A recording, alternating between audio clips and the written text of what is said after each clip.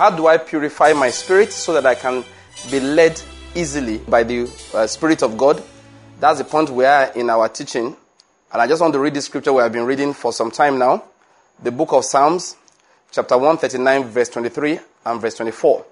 David says, "Search me, O God, and know my heart. Try me and know my anxious thoughts. And see if there be any hurtful way in me, and lead me in the everlasting way." Now, this has been our main thrust over the last few episodes, trying to explain what it means when we say our spirits are leading us as Christians. Let me emphasize again, there is a will of God for every aspect of our lives individually. All right? God has something he wants you to do. God has somebody he wants you to relate with. God has somebody he says don't relate with. God has a place where he wants you to live. He has a kind of ministry he wants you to operate. There's a way, a specific way he wants to operate that school. That's your business. God has a specific way. Now, how do I know those specific things? We've been saying again and again, he guides us into them. There are few, now let me just quickly say this. There are few occasions in which a man will say, I saw a vision and God said I should do this. Now, I need to emphasize the word few, because sometimes Christians think that is the main way by which God leads. Unfortunately, it is not. There are Christians who will live all their life through and they will not have that experience. Those who have that experience will have it once in maybe 20 years. Some once in 5 years. Some will dream dreams, all right, once in 6 years that are significant. Yet every night they dream dreams that are insignificant. God leads us different ways. However, one thing is common to every single one of us. The number one way by which God leads us is just by teaching us what is right and that which is wrong. That's all. Once you understand that, then you will find out that the rest will work itself out in your life. You understand? Now, so we've been explaining this. Why did we read this? Sometimes people come to you and say, my spirit said to me, and I've been emphasizing it. Yes, indeed, their spirits can say. It does not mean it is God. That's why I believe that Christians should be careful to rather use expressions like, I perceive. It seems good to me.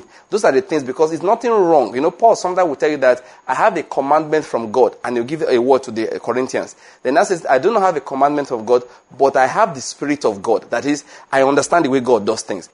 So it is possible for us, therefore, to think our spirits are leading us, and indeed, it is not the Holy Spirit. That's what I want to emphasize. That's why we must pray that prayer. We must, because the things that are inside a man's heart, his anxious thoughts, often speak to him. His anxious thoughts will make him leave Lagos and go to Port Harcourt. His anxious thoughts can make him leave Nigeria and go to the United States. And that's why we are saying, try me and know my anxious thoughts. If you find your anxious thoughts, I was explaining last time, you solve your anxious thoughts before God, before you can be sure that you are being led by the right spirit. Your spirit, because you're a Christian, leading you does not mean it is right. Because the voice of the Holy Spirit is diluted and polluted and distorted by our anxious thoughts. So, why is a man leaving Lagos and going to Port Harcourt? Somebody told him that there he'll be able to quickly get into oil business and there he'll be able to make money. And his anxious thoughts have been, let me make money. So what do we need as Christians, therefore? To pray that God will reveal to us what our anxious thoughts are. Because when we know those anxious thoughts, then we cannot lay them down. I said something last time. Listen, it is not the plan of God really that you suffer. He doesn't want anybody to suffer. We, as Christians, we are supposed to endure. We must have the capacity to endure bad things. But bad things is not the God just like people to suffer. No. But he's saying that you must not think suffering.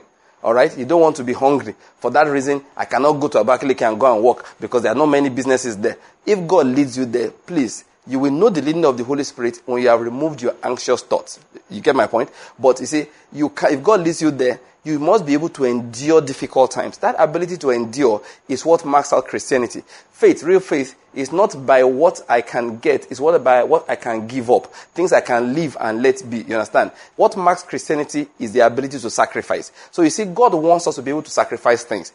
I'm just going to emphasize the fact that, so it's not his perfect plan that we should be in poverty. So if you have anxiety concerning poverty, how do you solve your anxiety? That's my preaching. I solve my anxiety by going to pray. Last time we read the prayer of Jabez again, in which Jabez said, I'm a son of sorrow, that's what my name is. My life has been characterized by sorrow. How do I solve it? No, I'm going to marry a rich man. I'm going to marry a rich woman. And then when I'm now saying the Holy Spirit is saying to me I should marry this person, actually it is my anxious thoughts that is directing me to go and marry the person. Jabez said, no, I will not solve my problem like that. That's in 1 Chronicles chapter 4. Jabez said, what I will do is to pray to God. He said, oh, that you will bless me indeed and enlarge my territory.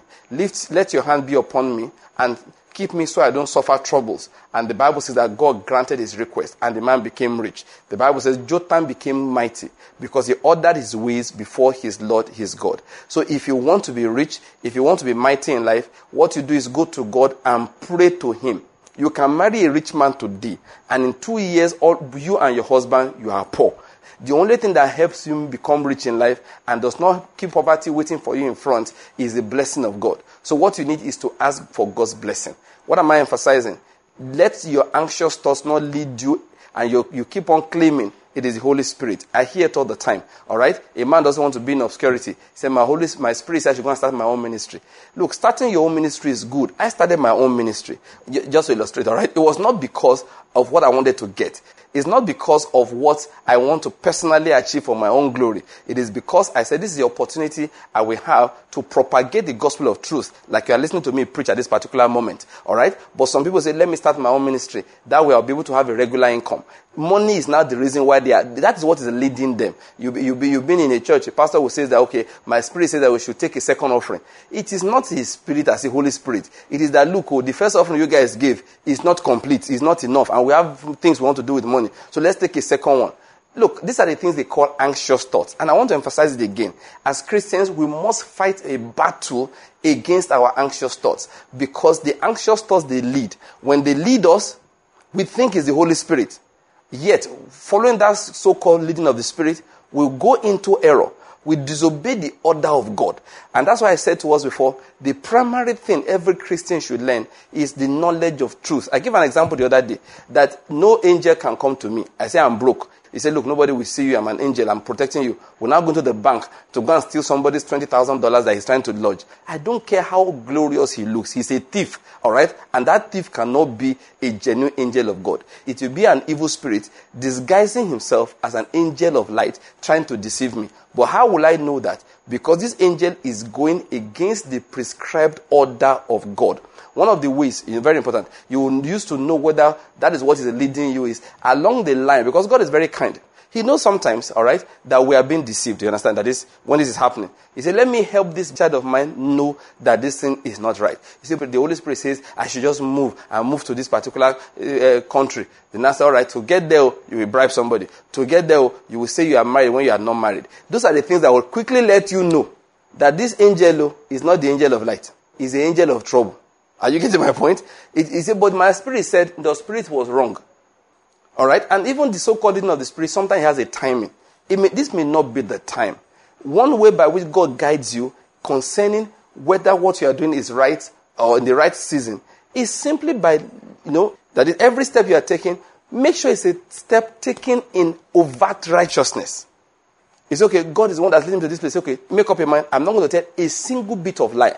I will walk over to the American embassy and tell them, I am going to your country, I'm not going to come back. See whether they will give you a visa. If they don't give you, then go back home, God has not led you. Or maybe it's another time. And then let me just quickly add this one. You cannot keep kicking against the pricks, that is, keep kicking down a door that God has shut against you.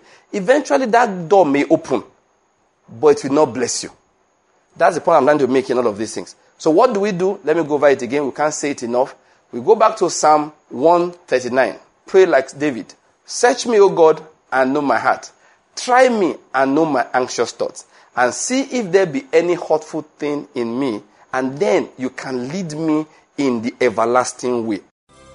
You have just listened to a radio message by Pastor Banky. More of these and other messages are available from our website, kwm.com.ng. To contact us, write us at radiosermons@gmail.com, and do not forget to do your part in spreading the kingdom of God by sharing this message with someone else. Thank you for listening, and may the fruit of this word blossom in your life.